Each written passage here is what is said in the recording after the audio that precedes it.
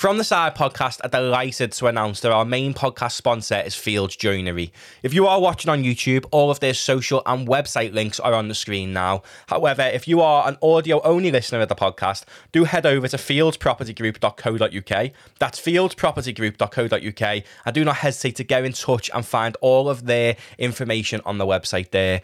We'd like to thank Fields Joinery for sponsoring the podcast from day one. It really goes a long way, and I hope you enjoyed the episode. Hello, and welcome into the From the Side podcast, episode number 2. It's me, Matty, and Jay as always. And as always, Jay, I'll let you introduce our guest. So the guest for episode number 2 is AFC Liverpool's assistant manager, recently appointed, Jack Edwards. Nice one for coming on, Jack. Thanks for having me, lads. Appreciate it. I might as well jump right in then. First thing I'd want to know is, when did you decide that you wanted to jump into coaching? Because obviously I've known you for a couple of years now, haven't I? And I've only ever known you as coaching. Yeah, to be honest, I got into coaching when I was 14, which is obviously quite young.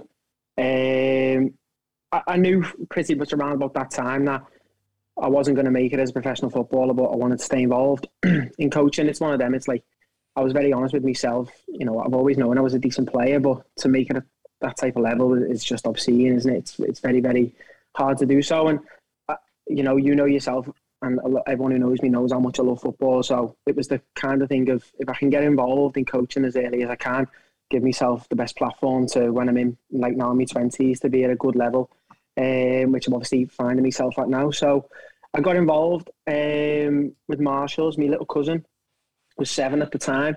And his mum and dad went, why don't you just come down and ask the coach if you can just help him out, just at a training and stuff like that, just get your foot in the door. So I just went down, just like I say, just helping out, even just putting some cones out and just being in and around it and stuff like that. And then as time went on, he kind of just let me get involved in more and more, take a little bit of training, and then on a Saturday it'd come to times you go, do you want to like take the team today? Like, I'll pick the team, stuff like that, but you know, you can be on the sideline giving a little bit more. And I was only like 16 at the time doing things like that, so it was nice to do that. And then it's just kind of gradually gone on from there. So it was nice to drop him a text the other week. Tom, his name is Tom Nelson. He's living out in Dubai now. So when I got the role at AFC, he was one of the first people to text to say it all started 11 years ago. It was in a dingle on the Astro there, just helping out with the under-7s, and then obviously it's kind of gone on from there. Did you know then, so like, when you're doing that and you're stuck in the dingle on like Astro and all that, like the Pistons down rain, did you know then that it'd be where you'd look and you'd think, yeah, go ahead, I want to do that. That's me. Yeah, 100%. It's anything to do with football, and I'd give 120% every single time. If I would have went into, let's say, like analysis or like sports medicine or anything like that, I think I would have had the same passion for it there. But with coaching, it wasn't like too far away from playing, because you're involved in everything, and being able to like pass on your knowledge to the younger players at that time, and then as you're gradually going on to working with senior players who are older than you, but you're getting that respect of them because they kind of know what you're talking about, and you know, you gain that respect through training sessions, and then you know, when they're seeing the extra work that you put in with like the tactical side and the analyst side as well. So even when I was younger, it was like, can I get on my badges as quick as I can? And you know, luckily at Marshall's, they were quite supportive of me, and they put me on my level 1 when I was 16. And then, did we do our level 2 together at the Liverpool Foundation College? Yeah. So I think there was a couple of us on it, wasn't it? No, I didn't do the 2 with you. I done the level 1, I think, with you. I can't remember that, but I remember the level 2. There was a couple of us from the college on it, and we were only like 18 at the time then. But at that time, when you were doing the coaching badges, I didn't enjoy doing them, because it was a set way of doing it. It was like, stop, stand still. You've got to coach this. It's like, you've got to do drive-bys. You've got to do this. It was like, stop. It was like, I forget what they used to say. It was like, and then it was like, you'd have to walk through it, then you trial out, then you play it live. And it's like, well, why are you trying to make everyone coach the same way? Like, you're just going to have managers and coaches in the future who do the exact same things. So then, like, did me level 2 with them, and when I eventually got on the B license, I didn't even know that I got a place, because the email address that I had linked to the FA was like it was actually the one that you first got when we went to college. Like it was like my surname at saltcollege.co.uk. So it was about 6 years old. So that email, it was like just like a backup one.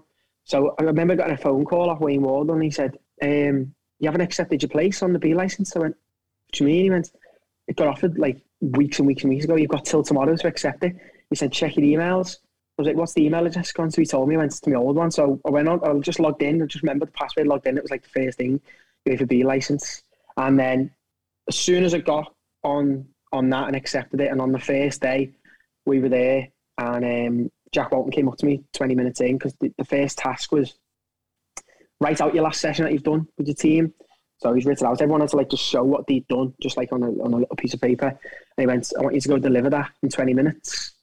And I was thinking, fucking hell, like, I'm only 20 at the time, and everyone else is, they're a little bit older and stuff like that. So it wasn't daunting, but it was like kind of like, if this doesn't go well, everyone kind of gets that impression that maybe he's not ready to coach at that level and stuff.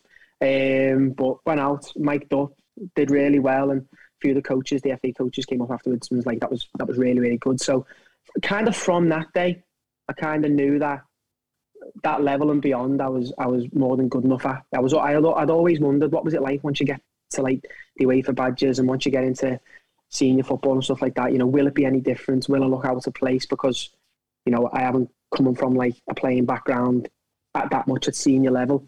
But as soon as I've like got any experience of it, it's just felt natural to me kind of everywhere I've gone and everything that I've done at the moment. With your coaching, Jack, as well, I've seen you do quite a few videos now on YouTube, tactical analysis. Are they important to you as well? Because then you can sort of showcase your work to new people before even going into show them what you can actually do.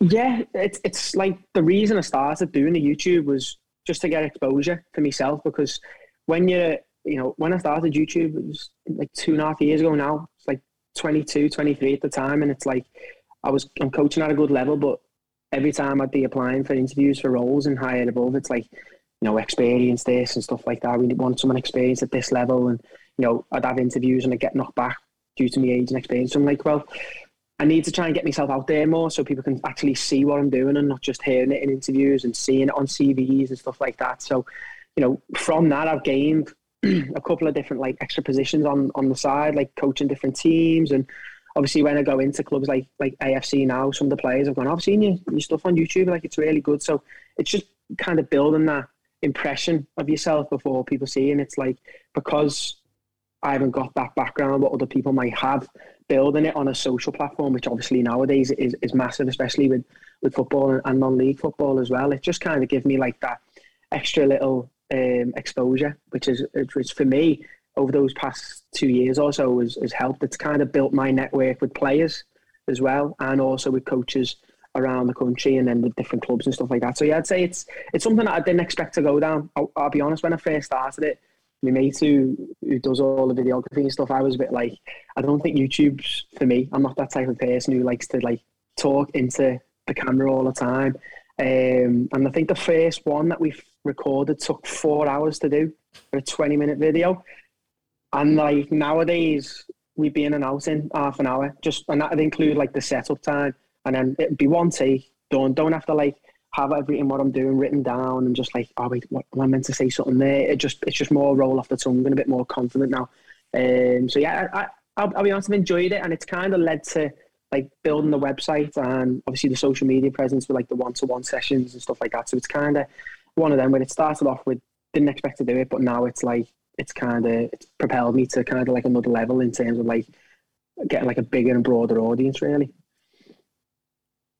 What I wanted to ask them was, obviously, you've been doing the YouTube stuff for ages. I remember you done a bit of a podcast with your mate, where you were talking about like similar stuff to what we talk about, but and then like obviously Liverpool and all that. I remember listening to one of them where you were talking about coaching, and you were saying it was a nightmare for you to get on the A license. Yeah. When you look at coaching courses and that now, so you're obviously the level 2 and the B license.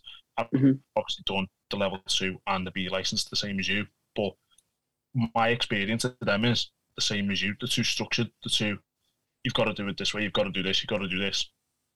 Whereas you'll know yourself on a Saturday or on a Friday night, you're getting texts off lads, 3 o'clock in the morning, I'm still out, mate.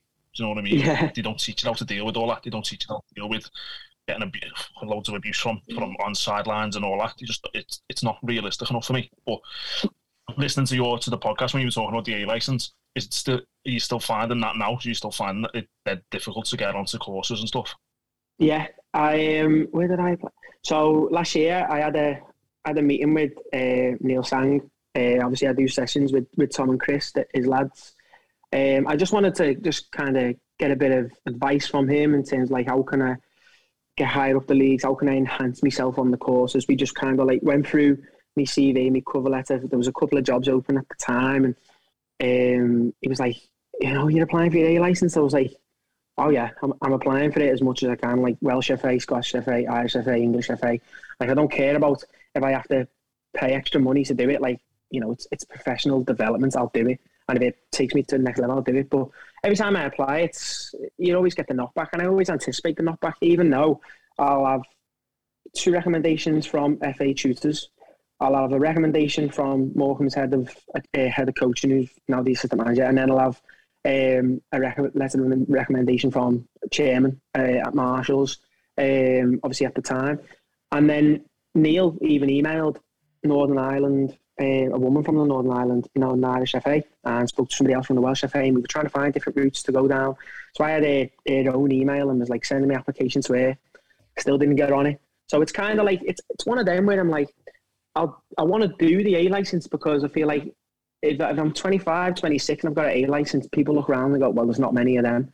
And when I'd done the B license at 2021, not many people had that. But it's been 4 years now in between. I've done my last coaching badge, whereas I got told at the end of it, try and get on your A license in the next 18 months. Well, I've tried, but if I'm not getting the opportunities, because the way I see it is, if you're not in an academy and your name haven't been a professional, you've got near enough no chance getting on it.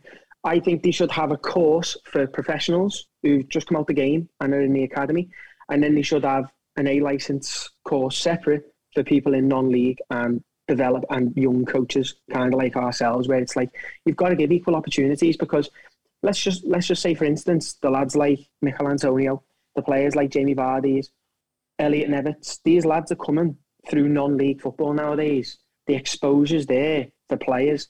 You've got to have a similar thing for coaches. You can't just hope that these lads will just go and find a job at Liverpool or Everton.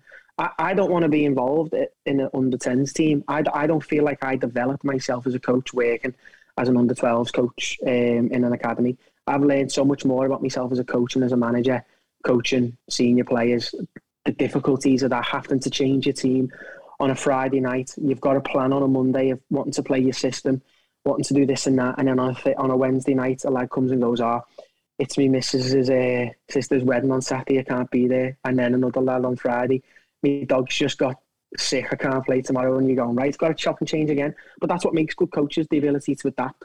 But I feel like the FA aren't interested in looking that far down the pyramid enough, when in reality they should be, because there's a lot of quality down there now with both players and coaches. But I just feel like it gets overlooked too much, which is sad really, because like I say, there's lads like ourselves who you give everything to football, and like you earn a lot less money because you're working in non-league, which, obviously it's not the glitz and glamour of the Premier League, and you're doing other stuff on the side just to make sure that you can stay involved in football. So there's got to come to a point where they go, right, there's people there who we want to develop through to become a coach at this level, but they're just taking a different route. So why can't we support those coaches, Obviously, you ended up at the Marshalls first team as well, Jack. What was your journey like to that?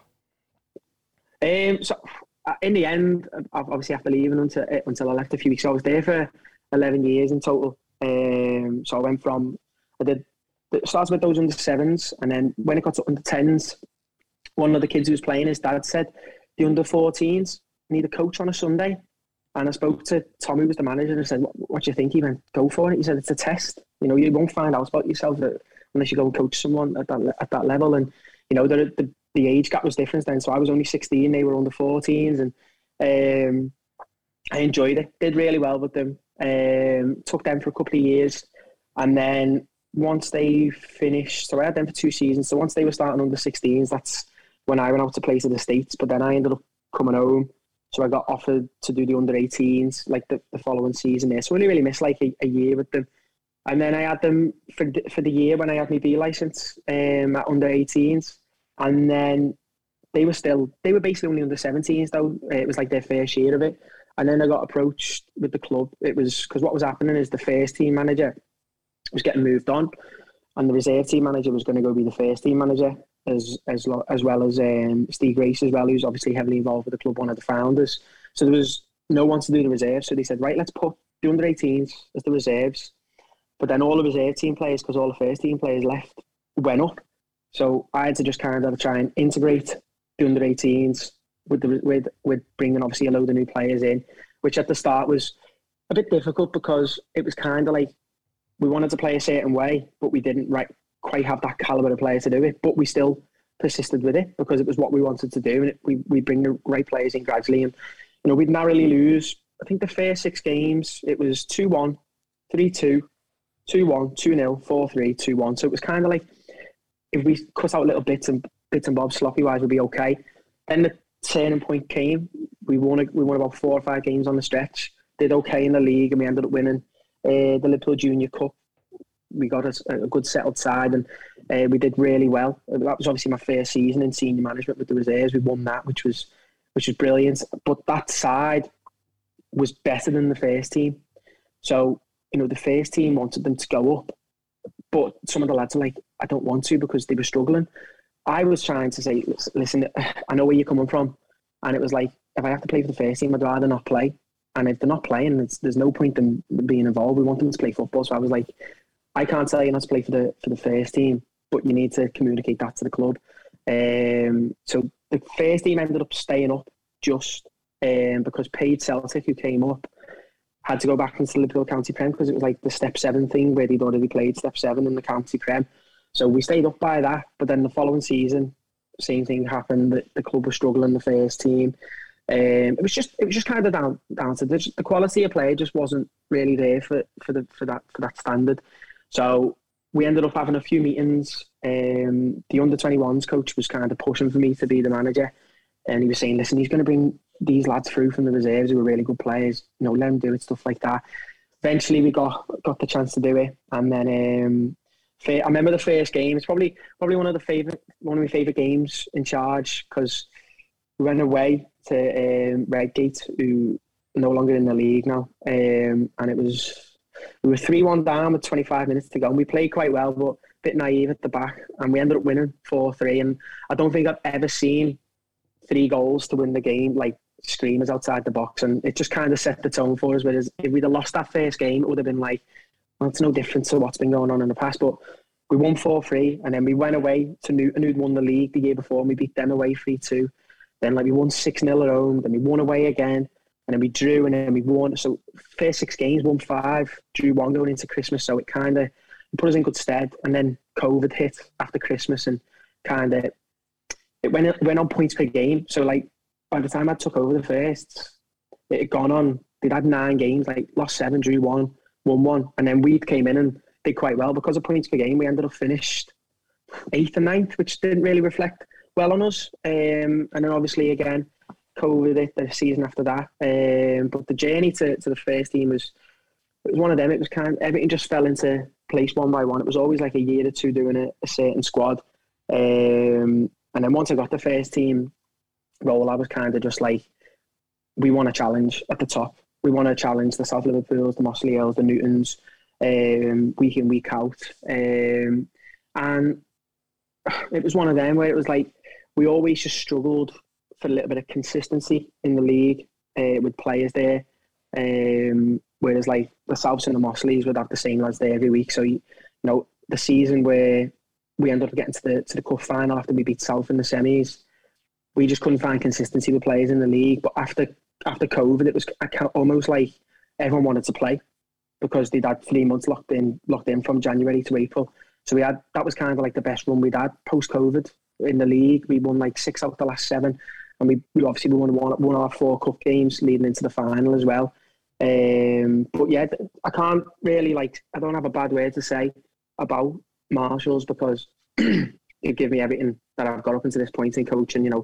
Funded all my badges, and I don't think many clubs would give someone at the age of 20 a senior role on his own. Not they'd want you as an assistant, or you've got to have someone in to do it with you. It was kind of like, we think you're good enough. Show us what you've got.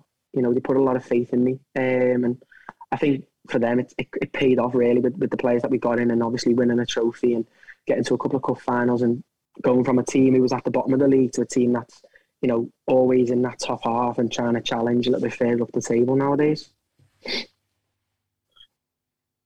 I remember coming to watch your cup final against Mossley. Was at Asheville, wasn't it? Oh, don't talk to me about that. Jesus Christ, that pitch. Nah, do you know what my memory of that game? I remember watching you on the side and thinking, fuck me, he must lose some weight on the side then, because you just don't stop. Yeah. That's the one thing that come away. Well, I remember the scoreline, but I won't tell anyone. But the overriding thing about you there is thinking he doesn't stop him. You were just up and down the line the whole game. Yeah, that was just out of annoyance. That, to be fair, because we spoke before the game, because obviously we got there and the pitch was it was like the Sahara Desert, how dry it was, and he hadn't cut the pitch, so it was long. And obviously we know how Mossley like to play. They want to obviously play long, play off the seconds. That's their style of play. That's fine, but obviously they know how we like to play. We want to play out from the back. We want to play nice attacking football, keep the ball as much as we can. So my message to the players was, don't play through them, play round them. Don't play into midfielders' feet, because it's going to hold up and we're going to lose the ball. Play out wide and let's try and find our attacking players. At the time we had Matty Gavosti, who's he's at Bolton now, and we had Tony Donaldson. Tony, what a player. We had P.O. and Schultz and players like that. And we had the attacking options to go win the game. And then the other thing was stop crosses into the box. Stop any crosses into the box. Who was the big ginger centre half? Lango, yeah. Let's not. That's sense off. I still have nightmares about that now. Yeah, we still have nightmares about it now. And literally the message was play wide and stop crosses into the box. 2 minutes into the game, cross comes into the box, goal, 1-0, Mossley. And then that was it. That was the only goal of the game. And to be honest, it was one of them. That game, we started off terrible. And I remember screaming on the sideline saying, it's not a friendly. And what do you mean? So we're playing like it's a friendly. The intensity is crap. No, we're not doing anything. And then we woke up, we had a couple of chances. And as we were getting a foothold in the game, because I remember thinking when we played Aston Town in the Junior Cup final, we started slow, went 1-0 down. But as the half went on, we did well. Then we changed shape at half time and we were the better team, won on pens. And it kind of felt like that game again. It was kind of like we just didn't get going. And as we started to get going in the game, the sending off happened. So we've gone from, starting slow, got up there, and then the centre half brought us back down to there with the sending off. So then half time, it was just like, right, first 10 minutes, we can't concede. So we're just going to go 4-4-1 and just be compact. And then after that first 10 minutes, we'll go 3-5-1, get wing backs out there and try and obviously go for it, which we did. And we had one or two chance cleared off the line, but with 10 men, obviously you can only do so much. We had Smigger, who plays right back, went right centre half. He was struggling with hamstring, and then Davo in the warm up, Joe Davies, as we're doing lunges in the warm up, his hamstring went. No word of a lie. His hamstring goes in the warm up. So we're in the changes before the game, and I got a physio in for the final. He paid for the physio, and he was running late. So I'm thinking, this is just mind-blowing, what's going on? So he's popped like 4 painkillers, just popped them in his mouth, swallowed them. And we had like a bandage because it was hamstring. It was like right up the top by his arse. So I'm basically bandaging his arse to make sure to see if he could play. And it just kept sliding down his leg. So it was like, you're just going to have to try and play. And I don't know how on earth he played 90 minutes, but he played 90 minutes. And then he didn't play for about 8 weeks. Obviously, that was last game of the season, but he couldn't play in pre-season. That was one final to forget. But obviously, the semi-final, which led to that, was... I still think that's probably the best game of football I've been involved in with senior level when we beat South Liverpool 6-3. It was... Everything just went to plan, and they hadn't been beat for 2 years, and they just got promoted back into the North West County. So there was about 2 to 250 there watching ahead, and I think they were fully expecting to win the game, which obviously you would. Everyone there was expecting them to win, and they went 1-0 up after 10 minutes, and then it was an absolute masterclass from the lads on the day. And I think Matty Kavosti's performance on that day got him his move to Warrington Town as well, 4 goals, and he hasn't looked back since then. Obviously, you've just went to AFC Liverpool. Was that leaving with a heavy heart then with Marshalls, because you've been there for so long? And what made you make the decision to step to AFC Liverpool? Yeah, it was a tough decision to leave, just because obviously everything that the club have done for me. But in terms of like a pure footballing decision, it was a no-brainer. Going 2 leagues above. Obviously, you know, in the past, I've had 1 or 2 offers as an assistant in just the one league above in the counties, north or south. And I just never got the right feeling about them. I didn't feel like I had the right role, and I didn't feel like I had the right responsibilities. But once I spoke to Potter, it felt like the right time. The club was in a good place, and you know, he approached me, that good recommendations from a few people. So it kind of felt like I was wanted as well, and it just felt like the right time. I felt like I kind of done all that I could at Marshalls. We'd had to rebuild once or twice with lads getting moves up, and it was time to be selfish, really. I know my goal is to go as high as I can, so you know, stepping into the North West Counties Prem with a club like AFC Liverpool is proved already to be the right decision. You know, 5 games in, we've won 4, drew 1, and you know, the lads are brilliant. Manager's been fantastic with me. The whole club has as well. You know, it's a very tight-knit group. Obviously, there's myself, Matt the manager, then you've got Kay the physio, and Dave the goalie coach, and then obviously everyone in and around the club. It's a tight-knit group, and the players are good lads, and you know, they talk to everything that like we're doing in training, and obviously the little bits of information on the sideline, and yeah, it was a no-brainer. But like I said in a message when I left, you know, I won't forget where it all started for me, because everyone starts somewhere, and I'd hope to one day to have a little bit of involvement with the club where they started again. Hopefully I can go back and be involved when I'm close to retiring age. Yeah, LJ. I know, I've still got that cough. It's doing me, I didn't. When you went into AFC, Jack, you know, a busy man with the 1-to-1s and that. You also do the uni as well. How'd you find time to do it all? That's a good question. Honest. It's one of them, like the 1-to-1s, I fit them round my schedule. So I have training on a Monday with the uni, and then Tuesday I can do more sessions because I don't have any training on a Tuesday, but then obviously could have a midweek game with AFC. On a Wednesday I have a match with the uni. Now obviously we got promoted last season, so the league we're in now has got Newcastle, Northumbria, 2 Leeds teams, Manchester.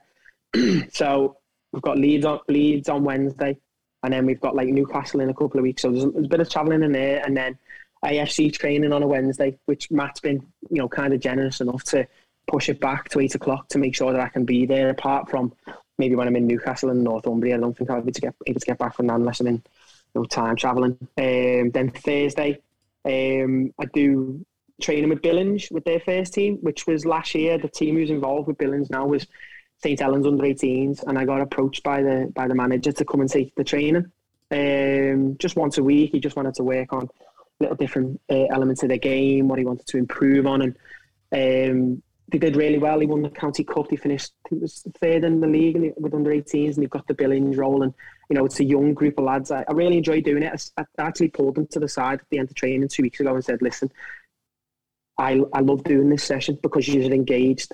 You know, we're doing like defensive shape and pressing and playing out from the back. And, you know, a lot of lads could just go, just take the information in and not use it, but they're engaged. And when we do everything, they're asking questions, and you can see that they're actively wanting to learn. And I enjoy doing that. That's on a Thursday. And then Friday, training with the uni. Saturday, a game with AFC. And then I just kind of filter the sessions and the website work and all of the little bits, analysing games in and around it. So, listen, it's 24/7 football. I can't really complain if I'm being honest. You know, if I wasn't involved in football, I'd be complaining that I'm not involved. So, you know, I don't wake up in the morning and go, oh, I've got a busy day of this, that. I'm going, yes, got loads of stuff to do. It's football related, so I'm not ever moaning. So obviously it's a little bit less personal time sometimes, but it's not like the time that's getting taken up is time that I'm not enjoying. It's stuff that I love, so I wouldn't change it really. With your one-to-ones as well, obviously I know a few players who you do coach. Do you feel like you get more out of that watching players develop from a younger age than you do coaching a first team, or is it completely different? To be honest, it's hard because I don't really do one-to-ones with like younger age groups. I usually do like teenage and above, just because with me hours being limited and obviously working in senior football, I don't want to have to just.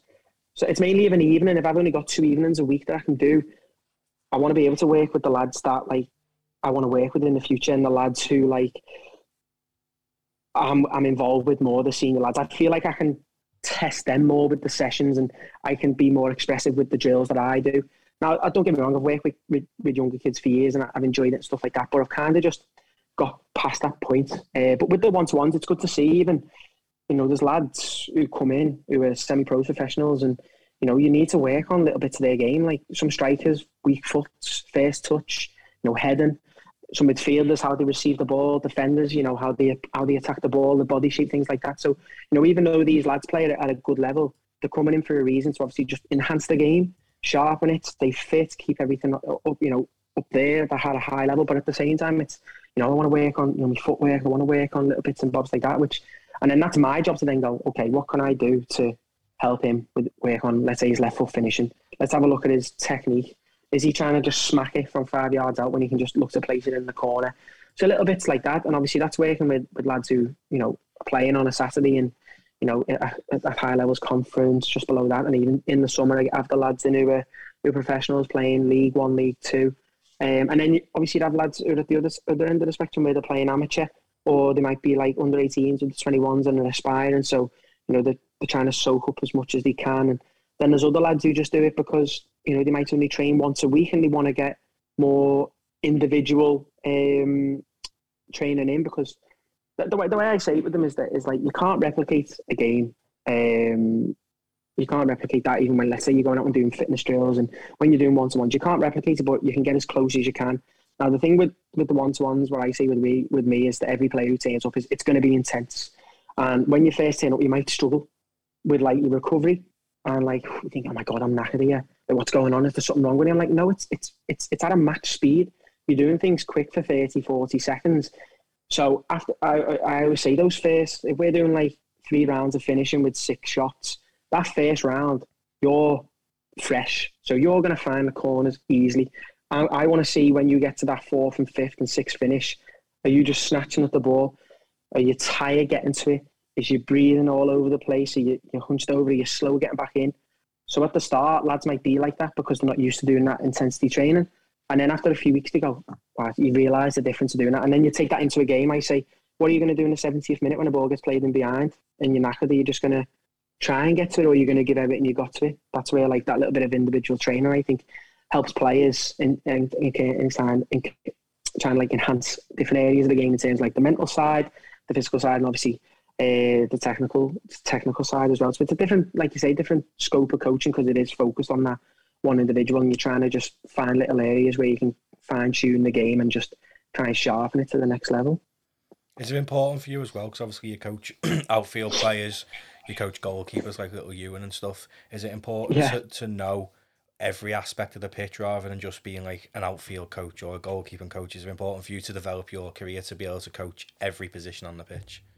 Of course, it's the thing with like the goalkeeping is like I say to you all the time, I say, I'm not a goalkeeper coach, but I know exactly where you should be when the ball's in these areas and how you should be, what you should be doing in terms of what parts of the body you should be saving when the ball's here and there, and your body shape as well. So work a lot with you and other keepers in terms like on the footwork and making sure, they're not upright when the ball's coming into them in terms of the body shape, stuff like that. And then defenders, again, it's then working on, right, what do we need to focus on them more? When they're clearing the ball, when they go and attack it, the body shape when they're moving backwards, being able to change direction, and then finding longer passes. So the first touch, and then midfielders, like I said before, it's different how they're going to receive the ball. So it's one of them. It's just understanding the different players that you get in, like you say, and understanding different areas of the pitch in terms of what they need to work on, and what I kind of just think of like what is the basics for each player. So midfielder is obviously how they receive the ball, and then their movements off the ball. Are they checking the shoulder before they're receiving the ball? Are they touching it with the right foot? Are they looking at where they're going to play the pass? What's their contact like when they play through? What are they like with the weak foot? Then strikers, it's obviously their movements. You know, can they come in and then drop off, and vice versa? How can he protect the ball? Are they comfortable using both feet? Little things like that, adapting the movements. We do like a lot of crossing stuff where it's like, I like doing a job where I have like a small box, and it'll be like, as if like the cross is going to come in, so you've got to make a first movement, and then the cross doesn't come in, so you're not just going to stand still in the box. You've got to readjust, so get round another pole as quick as you can, and then get ready to attack it again. So little things like that. And then I like to do stuff with the keepers where a lot of a lot of one-on-one stuff, but it's like you don't know if I'm going to shoot or if I'm going to dribble in, so it's like being set for all different occasions, which I think is match specific, because as a goalkeeper you don't know what's going to happen. A player might shoot from 20 yards, and then the next minute it's rebounded and you've got to get up. And, you know, Ewan's dad, John, will tell you that I get him involved sometimes, and he's throwing balls into me, and I'm heading balls into Ewan from 6 yards out, and I'm going and receiving the ball and dribbling in for him to come out and claim and stuff like that. So, like you say, just understanding those different areas of the pitch. But I feel like sometimes I see coaches on Instagram and Twitter, and it's kind of, they just do too much unrealistic stuff, which isn't important. Like, get the players mastering the basics in their position, and then if they want to work on other things, do it. I'm all for players being skillful and ball mastery and this and that, but when is a player in a game going to do 6 V-turns? Like, when's he going to do that 6 times on a run? Let him play into him, let him do a turn, and then let him play back to you and do a different movement. I feel like sometimes it's just like, that's quite simple. Let's just master little basics, whereas try and test your player to go out of their comfort area, so that then you've got an area for them to coach. Whereas if you give them like same things to do all the time, and they're good at it, it's like, what are they gonna get from it in the end? If it's kind of too easy for them, I think, like, testing. So I like to do drills where it's like testing ball control. So it'll be like, we'll do short, sharp passes, and then I'll chuck a ball over the shoulder, go and retrieve it, don't let it touch the floor, turn, play into me, get yourself back in, because in a game things like that can happen. So it's just trying to obviously work on all those different aspects and not just focus on, get stuff which looks good for the camera all the time. You know, that's not how football works. You know, you have good and bad moments in everything, really. There's obviously that like area of one-to-one coaching, I think, is absolutely, it's shocker at the minute, isn't it? When you look and like you go on Instagram, there's so many people doing it.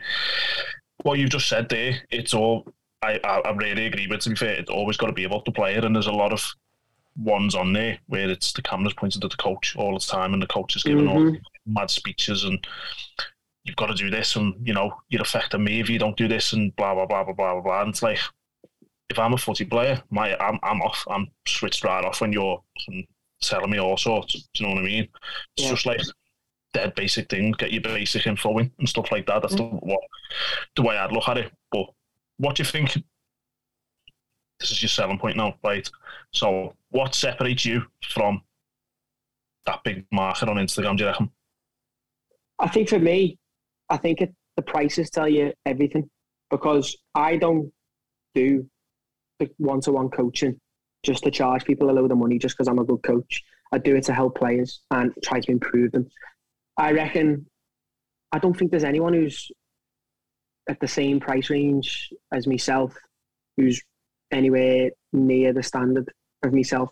Now, I actually remember sorry to interrupt you, remember when you put the prices up, and like, you could tell when you put the post out that you were gutted you had to put the prices up. Yeah. Do you know what I mean? I actually remember that. It's one of them where I'm just like, I want to make sure that everyone can afford to come to sessions. Now, I could have a player who's exceptional, like a brilliant player come to do sessions. That doesn't mean he's got 60 quid in his back pocket to do a session every week. If I'm charging 60 quid, I don't want him to see him every 4 weeks, because that's not improving his game. I'd rather him say, right, I can book a block of sessions, 6 sessions for 100 quid, or I can do 3 sessions for 50 quid, and I'm in every other week, or I'm in twice a week, and you're improving his game. I don't care like if a lad's playing League One or League Two, or if he's playing Northern Prem. Prices are the same, and I want to see people there once a week, twice a week, every 2 weeks, saying, yeah, get me booked in, stuff like that. Because for me, this is where people say, oh, you've got to put your price up. It's like, I'm not in football just for money. I'm in it because it's my passion. I like love it to bits. If someone said to me tomorrow, would you do the one-to-ones for free, and like you got paid for something else, I'd be like, yeah, I love doing them. It's being outdoors and being able to help players and being able to, you know, pass on information to these players is, for me, it's, what's the way I'm looking for? It's invaluable, really. Like, I love it. And, you know, when I started it 2 years ago, when I charged people a tenner, I charged people £10 to do a session. And then I went to 15, and then obviously I've gone to 20. And before I went to 20, I was messaging people who were in on a weekly basis, and I was saying, you know, are you all right with the sessions going up to 20 quid? You know, block bookings are going to go from this to that. And he was like, and everyone, I didn't get anyone saying no. Everyone was like, yeah, that's fine. He was like, you know, I do it on a grass pitch most of the time. I haven't had much luck with the 4Gs, and that's one of the other reasons why, you know, I won't go on the 4G, because I'm not paying £40 an hour for a session, and then I'd have to charge people 60. It's not on. These hubs are meant to be for grassroots.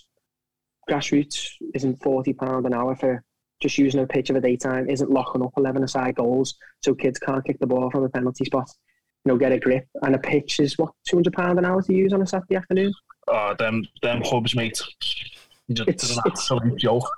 I remember when I went to go on the hubs, and they were trying to charge me 40 quid. I was like, I'll go back to grass tomorrow. Like, I don't care. And if someone doesn't want to do a session on grass because it's grass and they want to do it on 3G, then again, the player needs to have a look at themselves. Because when you get into these months now, October, November, December, January, February, you're playing on grass pitches on a Saturday, and it's going to cut up. What are you going to do? Just train on 3G all your life and then go to a grass pitch and the ball bobbles over your foot? What are you going to do then? All this V-turns and all stuff like that, you can't do them on a grass pitch in the middle of December. You've got to keep it basic.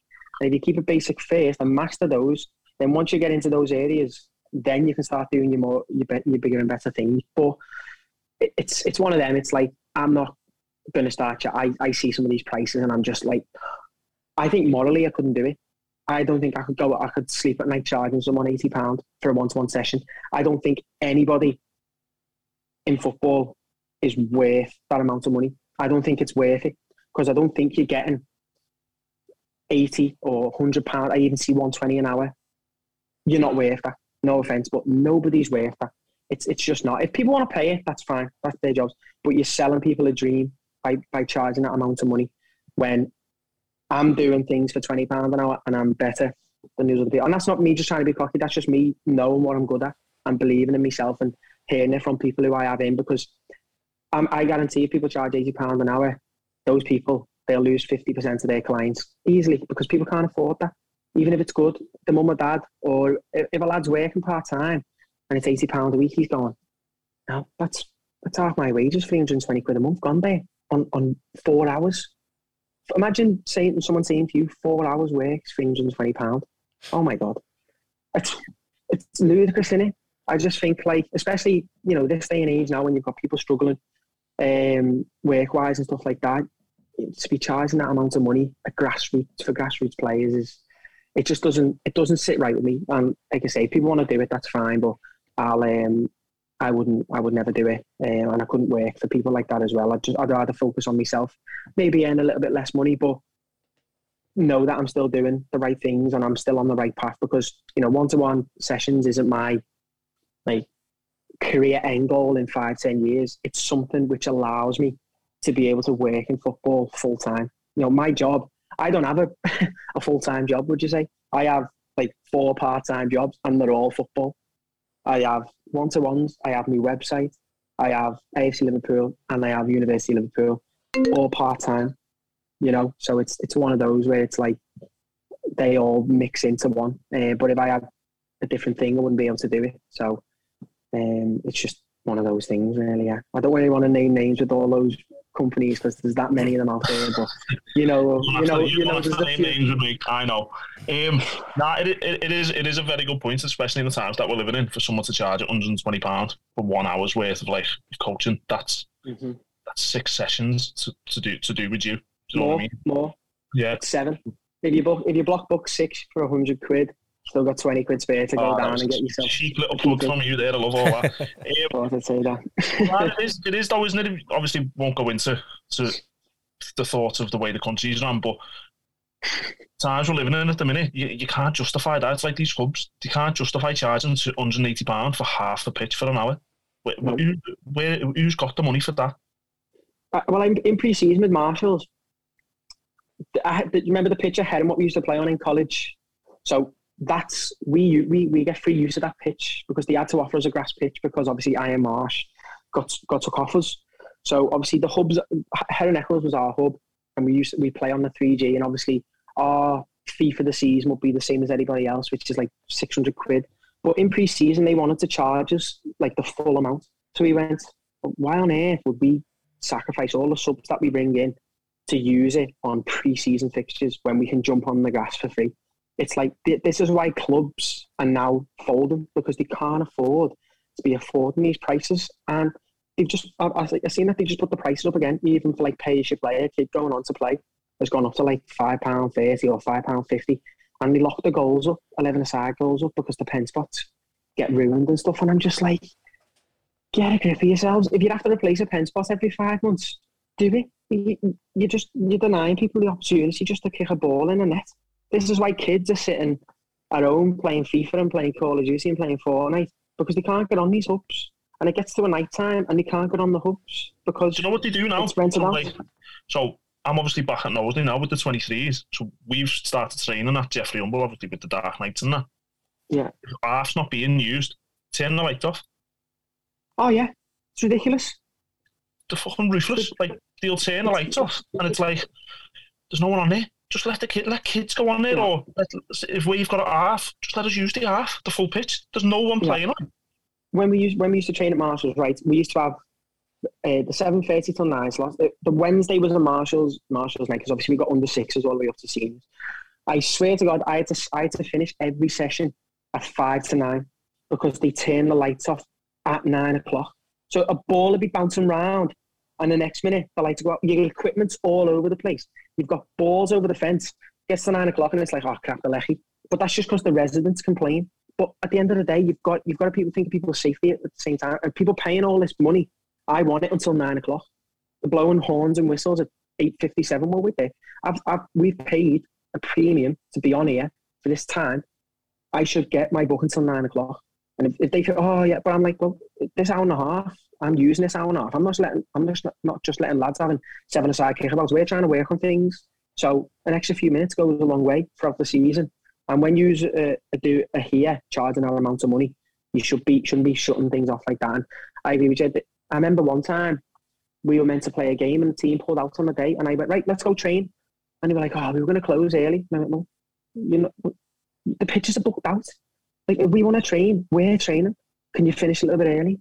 No, it's a Saturday. You finish early on a Saturday anyway, like 5:30. If we're training till 5 o'clock, we're training till 5 o'clock. It's our pitch. We paid for it. Like, just get it for yourselves. I'm just I can't wait to get you out. Like, you're there like an announcement that, like you just said then, like, so we've got a 2-hour slot, so we do 8 till 10. Mm-hmm. So 5 to 10, you're there an announcement. Can everyone start finishing up? And it's like, no, I've still, like you just said, then I've still got 5 minutes left here. And then they wouldn't do it if there was a game on, would they? No, you can't say to the ref, call that early, ref. We've got to close in 5 minutes. Yeah. 10 o'clock, bang on. There's someone walking right by the pitch. Come on, off. Come on, get off. And it's like, mate, you just made 200 quid off us there. Well, I remember our dugout, one of our dugouts got vandalised. People jumped on during lockdown, and we asked for months and months and months because we were getting fined because we had to have 2 dugouts. Every week we were getting fined for not having 2 dugouts. So in the end, we had to buy a pop-up one, but it didn't have shelter. So last year, I was embarrassed. I was absolutely embarrassed because we'd have clubs coming in the pissing down rain with a pop-up dugout with no shelter. So lads were sitting there with hoods up, rain and sitting on the side. And then when did it get? It got damaged in like, let's say, the April of 2021. It got fully finished March 2022. A year nearly of no second dugout. A year. All the money they bring in, it's not hard, is it, to replace it? It's like, that's where it's all about. It's all about that. And it's disappointing, really, because when they first opened, I thought these are great for the city. It's great for, obviously, people are able to train and play on them. All the games will be on and stuff like that. But the prices, they don't need to charge that much, because for how busy they are, they don't need to charge that much. It's ludicrous, and the council and everyone else, the county FA and stuff like that, need to try and sort it out, because if it keeps going, people are just spewing. I know I would if I had to pay those prices every single week. It's ridiculous. Do you think that's the state of grassroots football then, Jack? And at the minute, within not just our city, all over the country, that there's the higher ups trying to make a quick quid rather than actually focus on the grassroots football to develop the talent in the country? 100%. Because let's be honest, every single kid who becomes a footballer or a semi-pro footballer, whatever, they all start off with a grassroots club. If you look at the city, how many there is? You've got Woking, is a massive club. You've got Marshalls, you've got Mossley, you've got all these teams. There's so many around the city, and it's the same around the country, but they just get left. Everyone just gets left. And what people got to remember is, before these hubs were there, that Mossley League on a Saturday would be massive, and then you'd have like Suttley Field getting used for all these pitches and stuff like that. And I see everything now, and you see teams like City and Newcastle and PSG and all these teams with money. Yeah, it's great football, but it's not though, is it? Because at the end of the day, and Klopp was speaking about it the other day, and people kind of took it out of context when he said we can't compete with City. Liverpool can go and buy a starter for £50 million, but if he gets injured, you've got Elliott and Jota are injured now. Sorry, not Elliott. Diaz and Jota are injured now. If Mahrez and Foden are injured for City, you've got Jack Grealish on the bench, who's a £100 million player. When Diaz and Jota get injured for Liverpool, you've got Harvey Elliott, who was on a free, and you've got Fabio Carvalho, who's on a free. That's the difference. And I would hate for Liverpool to be owned by a club like that. I know people complain about the owners and stuff like that, but I'd hate it to just be like that when it's just, there's a problem, 50 million. There's another problem, 50 million there. And people say, oh, we paid less for Haaland and all this. Let's be honest, no, they never. He's on 900 grand a week in there. So your 60 million just to show people how much you've paid for him. And I just don't sit right. It's just not proper. It's just not football to me when it's like that. It's a bit frustrating. And, I think, obviously, you don't really want to go off topic, talk about obviously Liverpool, stuff like that, but that's where it brings out the greater achievements with the likes of Klopp and even like Arteta and that, now competing with these. You basically compete with a country, aren't you, when you play against City and PSG and stuff like that. I think that's why everyone loves to see them go out the Champions League, because that's what they want. That's what they all want. And when you see the clubs who are steeped in history and tradition still doing so well in those competitions, just shows that football it's clinging on to that. And it's the same with grassroots as well. The money from these clubs, from these TV rights, from everything that they bring in, there should be a percentage. Every club should have a percentage where it goes. That goes back into grassroots to improve facilities. Even things like, can we give grants to the teams for kits, for equipment, just to give them new balls every season, right? Every club could get, even if it was 1,500 quid a season for each like grassroots club, or if a club's got a bigger club, they can get so much. For those Premier League clubs and for the actual Premier League, it's absolute pennies to them. It's absolute pennies. City got a 250 grand fine for encroaching the pitch at the end of the season when he won the league. I bet he just pulled out his back pocket and went, yeah, I don't need, it's not even a fine. He probably left it off. But you've got to look after the grassroots, and obviously I think you've got to look after non-league as well, and make sure that players and coaches from those levels aren't left behind, because the academy system, these lads, what percentage would you say end up in non-league? It's very, very high, because the chances of becoming a professional footballer are very slim. And that's not down just to ability, that's just down to not everybody can make it as a professional. But when these lads drop down into these divisions, the quality is there. And you see now the exposure that social media gets for non-league football. It's massive. The things around the city now, like Off the Park, Steve does brilliant work there, putting coverage on these non-league teams. I would encourage people to go watch non-league football as much as you can, because the experience that you get is proper football. The lads there are wanting to win, and they're playing for a paycheck as well. And obviously, people have got ambition to try and go higher, and it's still that proper football experience. Whereas when you go to Premier League grounds nowadays, it just feels like it's just getting the life sucked out of it. I went to the Liverpool game the other week against Brighton, and Brighton equalised with 10 minutes to go, and people walked out. And I'm thinking, what's the matter with people? You're at a football game, are you trying to beat traffic on a Saturday? Stay and support your team. Whereas I was lucky enough to go to quite a few of the games towards the back end of the season, like the Champions League games, the Everton game at home, United, stuff like that. And it was electric. Not one person would leave before the whistle ended when you're on a good run. And I just feel like people need to just enjoy it whilst you can. And especially with the non-league as well. If you can't enjoy it there at the Premier League, go and watch your local non-league team, because you get a proper football experience. And, you can stand on the side with a pint and a pie, and you can shout whatever you want at the players and the officials. And like you say, you can just enjoy your football without having to worry with a ticket being 60 quid to watch Liverpool or Everton or whatever it is at home against Derby in the EFL Cup, which is just like, it just forces people out of football, doesn't it? You can't encourage people to shout at officials, Jack. You'll get... No, not officials. You can shout at players and coaches like myself, say whatever you want to us, but not officials. Going back to where you just said there about like clubs giving stuff back into grassroots and stuff. I went to Melwood the other day, last week, I think Tuesday last week, and some of the things the fella was telling me what they've done there, I thought that would have been brilliant to say, right, there's a big facility, there you go.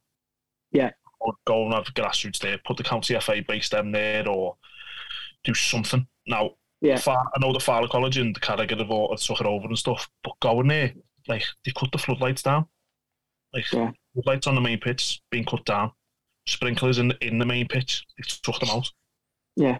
Going, like, don't think I'm meant to say this, but going around the building, like, it's all just being ripped apart. Like, in my head, when they said that they were leaving Melwood, I thought, that would be boss that. They'll leave that for the kids and for the grassroots and that. They haven't sold the land. Like, those pitches that are still there, there'll be houses in a year. Yeah, it's disappointing, isn't it? Like, you would have thought that they would have looked after the building and gone, right, Monday to Friday, obviously FEFA, you can use it. We'll keep the pitches at a good level, because they want to build a 4G, which is obviously understandable. Build a 4G on there, and then over a weekend, let's get grassroots games on there of a morning. So we can have, let's say, under sevens, they could use a full-size pitch 3 times. Then on another pitch, you could have 2 under-9s games going on. And then you could have the 4G having another game on. And then you've got, like, the indoor facility. You could have... Do you know what? That indoor facility could be used for, like... Do they have, like, a tot session, like, for young kids to go into, just to learn football? What a better experience for a young lad to go into, and girl, to go into Melwood. Like, Liverpool's training ground for that long, the history steeped in it. Don't let it go to waste. It's like, as soon as they move into something shiny new, just leave that. Why not just leave everything in there? It's not like it's going to keeping the sprinklers in, or maybe sending the groundsman down every couple of weeks just to help out with something. What's that to do? Or they can even say, right, we'll help to fund towards a groundsman for you or whatever. But like I say, the clubs up there, they do a little thing every so often. They'll be on social media, which makes them look good. But in reality, do they really care about these levels? No. And it's hard for me to say that, because my dream and goal is to manage and coach at that level.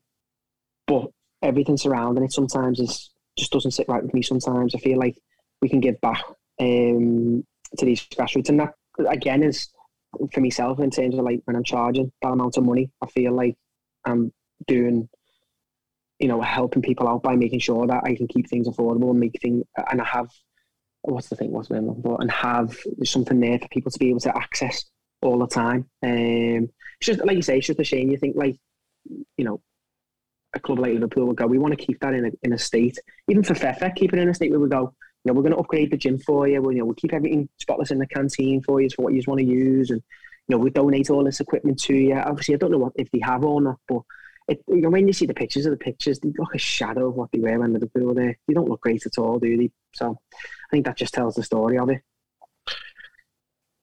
Last one from me then. If you were to go back to that 14-year-old who started marshals with your uncle or your uncle's mate or whoever it was, what would you say to him? Would you tell him to do? Would you go through the exact same way that you've done it, or would there be things along the way where you'd say, "Nah, I wouldn't do that"? Like, would you take the Resi's job when you did, or would you not take the under 18s when you got back from America or anything like that? To be honest, I wouldn't change anything, because I think like the experiences that I've had have kind of helped me in certain ways. So going to America it was lovely. It was boss living in another country. And then when I come back, I knew that I wanted to go into coaching even more. I wanted to make it like my priority. Then going into Morecambe with the academy, having that year experience there was a real eye-opener in terms of, I didn't really enjoy it. Some people at the club are great and stuff like that, but it opened my eyes to, I want to stay in senior football for as long as I can. The academy environment can be great and stuff like that, but I feel like if I told myself, don't go into that and don't go do that, then I could be sitting here now at 25 going, I want to try and get into an academy, or, I want to go and taste abroad already. Whereas I feel like I've had the taste of that all, so I kind of know where I want my next step to be. I feel comfortable moving abroad, which I'd like to do in the future again. So I feel like all the experiences that I've had like a positive effect in certain ways, even if that experience, what I had, wasn't what I'd hoped that it'd be or thought it would be. It's had an impact in a way which I feel like has helped me going forward. So I wouldn't really say anything different, really. I'd just say take the rough with the smooth, because obviously it happens everywhere. And then I'll probably be happy with where I am by the time where I am now, to be honest. To be 25, assistant manager in the counties, obviously won a few things. I've established myself quite well. So, hopefully in another 5 years' time, I'm where I'd like to be at in 5 years, fingers crossed. One final one from me, Jack. What advice would you give to anyone looking to go into the game? So say someone like me, never coached a day in his life, would love to. What advice would you give to someone who actually wants to go into coaching, no matter what their age? I'd just say, if you want to get into it, just do it as much as you can. And, you are going to do a lot of voluntary type work, but if you're passionate about it, it doesn't feel like you're working for nothing. It feels like you're working towards something.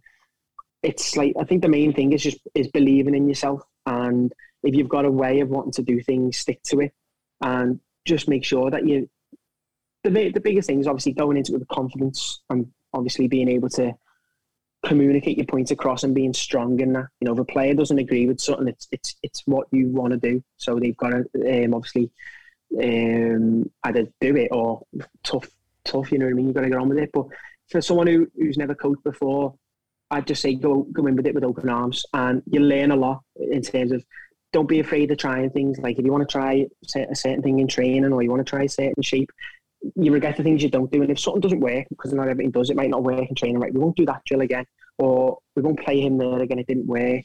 Little bits like that. And I think nowadays a massive one with coaching is just being a good man manager as well, and reading people. And the first thing I say to someone is that they're a person first before they're a player. So you don't know what someone's got going on. If they're out of form, there might be a reason behind it, and it's not just, he's playing crap. What's the score there? Maybe there's something going on, at home, family wise or work wise, stuff like that. And you kind of gather that. But I'd just say, for someone, if you're passionate about football and you want to get involved with coaching, don't do it half-hearted, because you'll find it harder to get opportunities. Go into it with everything that you've got, and if you do that, you'll get better opportunities. And if players see that passion and that commitment, then you get everything off them, and you'll get a lot of respect. Even if that's working, if someone wants to work with kids, if kids can see someone who's enthusiastic and passionate, they respond to that.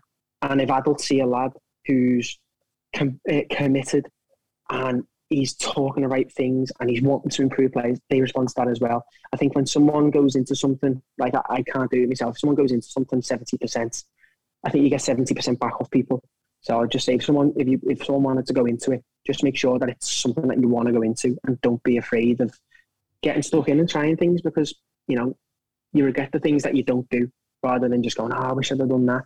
Whereas if you try something and it works, brilliant. If you try something that doesn't work, it's one to note down to, it's something that maybe do in the future or whatever. So yeah, I'd just say go for it. That's the message I'd say. Go for it, and just obviously, if it's something that someone wants to do, just follow your dream. That's what I've done, and it's a long process. You know, I've never had any pressure from my family or friends to, you know, take a different job or to take a different route. You know, my mum, we talk about it all the time, and there's been setbacks. We go, you know, it is a long journey, but we'll look back on, you know, where I am now and where I've been in the past and go, you know, the sacrifice was all worth it. And that, you know, that's me trying to make it at the highest level possible, whereas somebody else might just want to work, you know, might want to get to where I am now, working in North West Counties as an assistant manager or as a coach or whatever, but that can take a few years. So just be patient, but just trust yourself. And just if you want to go into it, just go for it. Yeah, nice one for that. When we started talking about this, you were one of the ones who, because I know you're all in and you're 100% and stuff. I admire that a lot about you, to be fair. You're one of the ones I wanted on early on. So nice one for that. I appreciate your time. No worries. Appreciate you having me on, lads. Tell everyone where they can find you on your Instagram for your one-to-ones and that. Yeah, so Instagram, it's jackedwards.coaching, and then YouTube's just Jack Edwards as well. And then Twitter is Jack E Coaching. Nice and easy, not too hard. Beautiful. Nice one, Jack. Appreciate that. Thanks very much, lads. Cheers. And before we go, don't forget to leave a like and subscribe on the video if you're listening on Spotify and Apple. Don't forget to leave a nice little review. It helps us go a long way. First episode done really well. Hope Jack's episode does really well as well. And we're continuing with our next guest after this will be the AFC Knowsley chairman, which is going to be coming next week. So that's quite good. But yeah, just keep subscribing, keep sharing it about. We're going to be speaking to everyone and anyone to do with non-league football and beyond and see where it takes us. But you've been listening to From the Side. It's been me, Jay and Jack, and nice one for listening.